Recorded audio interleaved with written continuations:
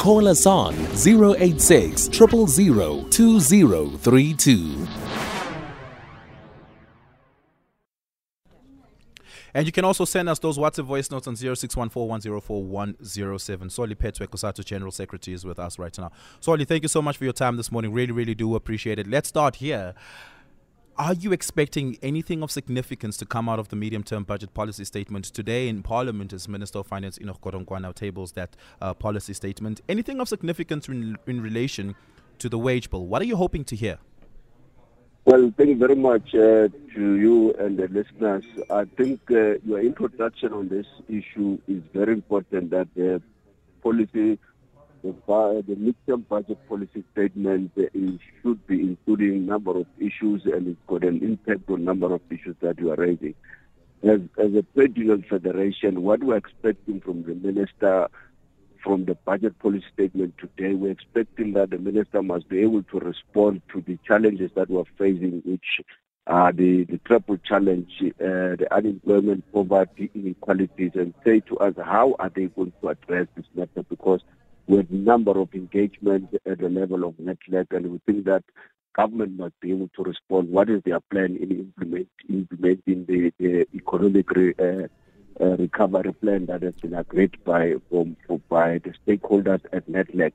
But we also say that the minister must also be able to speak the austerity measures that they put. I think workers have suffered for many years in relation to this thing that is called the wage bill of the public sector. And our view as COSATU is that always when it's supposed to go to workers an increase or something that should be benefiting the workers, the government talks about the austerity measures. But when it comes to issues of themselves as politicians who are elected by people on the ground to work for them, they're not talking about austerity. So what we expect from the budget policy statement today, we expect the minister to respond positively and to address the challenges that workers are facing in this country, in particular in the public service.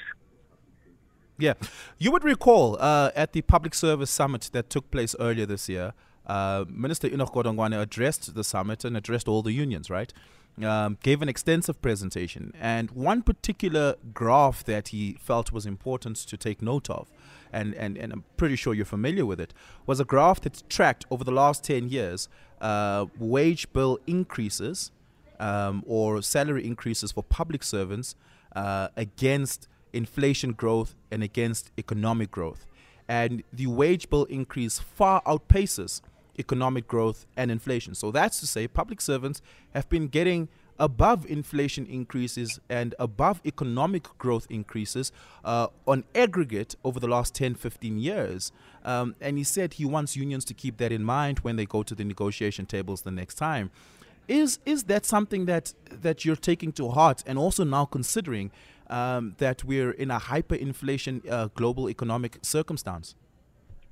No, I think as part of my response in this matter, as I said, the government speaks about the wage bill, the high wage bill, only when it suits them. These ministers, they speak about that when it suits them. When it suits the ordinary workers on the ground who are expected to deliver the service to the people of South Africa, it's something else. You know, for the past 3 to 4 years, these workers of the public sector did not get an increase. That is why workers will continue to raise an issue about the non-implementation of Resolution 1 of 2018. Therefore, these are some big issues that we don't say. No, but it was only 3.3 in that resolution that was not implemented. 3.1 and 3.2 were. That is to say that there were actually increases. And the Constitutional Court then decided to strike down 3.3 as having been unconstitutional. But workers did not get an increase, and it did not get an increase in line with the negotiation agreement that was signed, that was agreed at public service. Let's take, for example, how much did workers get an increase last year? How much? If you compare, was it around 3% plus? No, it was around 3%3% plus 1,000 rand gratuity, right? Last year was not 3%. The 3% issue is the one that now it has been put as an offer on the table. Last year it was 1.5%. Yeah, but there was an increase last year. attached with a 1,000 rand gratuity, right? And it was an increase for a different level for different salary categories in the public service. So it's not true to say there was no increase at all. No. There was no increase at all because it's not what the workers demanded. You say they got 3%. Yes, there was an increase of 1.something% and the 1,000 rand gratuity. What does that mean to ordinary workers who are earning 4,000 rand or 10,000 rand before deduction? And what does that mean to the ministers who got an increase of 3%? Is it 3% of how much? And on what? Recently, the president had approved the ministerial book that says ministers must pay free. They must not pay electricity or the municipality bill.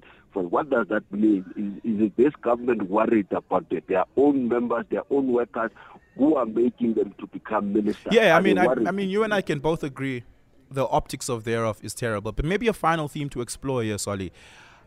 You guys take extensive look and analysis of the fiscus and how money is spent and what it should be spent on. Do you think that the state as it stands can afford a in line with inflation increase? I think the state can afford it if they are honest to deal with these issues of corruption. I mean, the issue that has brought our economy where it is today is about corruption that is unstable, and the government is unable to deal with that matter of corruption. I think we look at the Zondo Commission. The recommendation from Zondo Commission has not been implemented. It's only now the president was announcing recently in terms of the plan how he's going to deal with the Zondo Commission recommendation. So the issue of corruption in our country, the issue of our SOEs that are unstable today, the issue of ESCOM. We speak about ESCOM every day, and you ask yourself how much and how many times that the government has to put a bailout to ESCOM. Why is government not being able to deal with the challenges that is facing ESCOM so that it's able to bring our economy to be sustainable, to be stable? Does COSATU believe that President Ramaphosa has a formidable plan for ESCOM? Well, for now, we think that the new board that has been established and appointed, we think that they must deal with those challenges. I can't respond directly and say the minister, the president has a clear plan in relation to ESCOM, because we've been talking about ESCOM for some time and we don't get there. So that's why we say part of the responsibility of the board is to deal with this management, make sure that this management of the ESCOM are being assessed, are being monitored. The problem at ESCOM, there's no management. Even if you appoint a new board today or tomorrow, if that management is not dealt with, there will be no change in ESCOM. Because that management, the board is not going to run ESCOM. The board, they are going to monitor and assess and make sure that decisions that are taken are implemented correctly. Yeah. Solly Phetoe, thank you so much for your time this morning. Really, really do appreciate it. It's 9:30. Let's take your news headlines with Luanda Maume.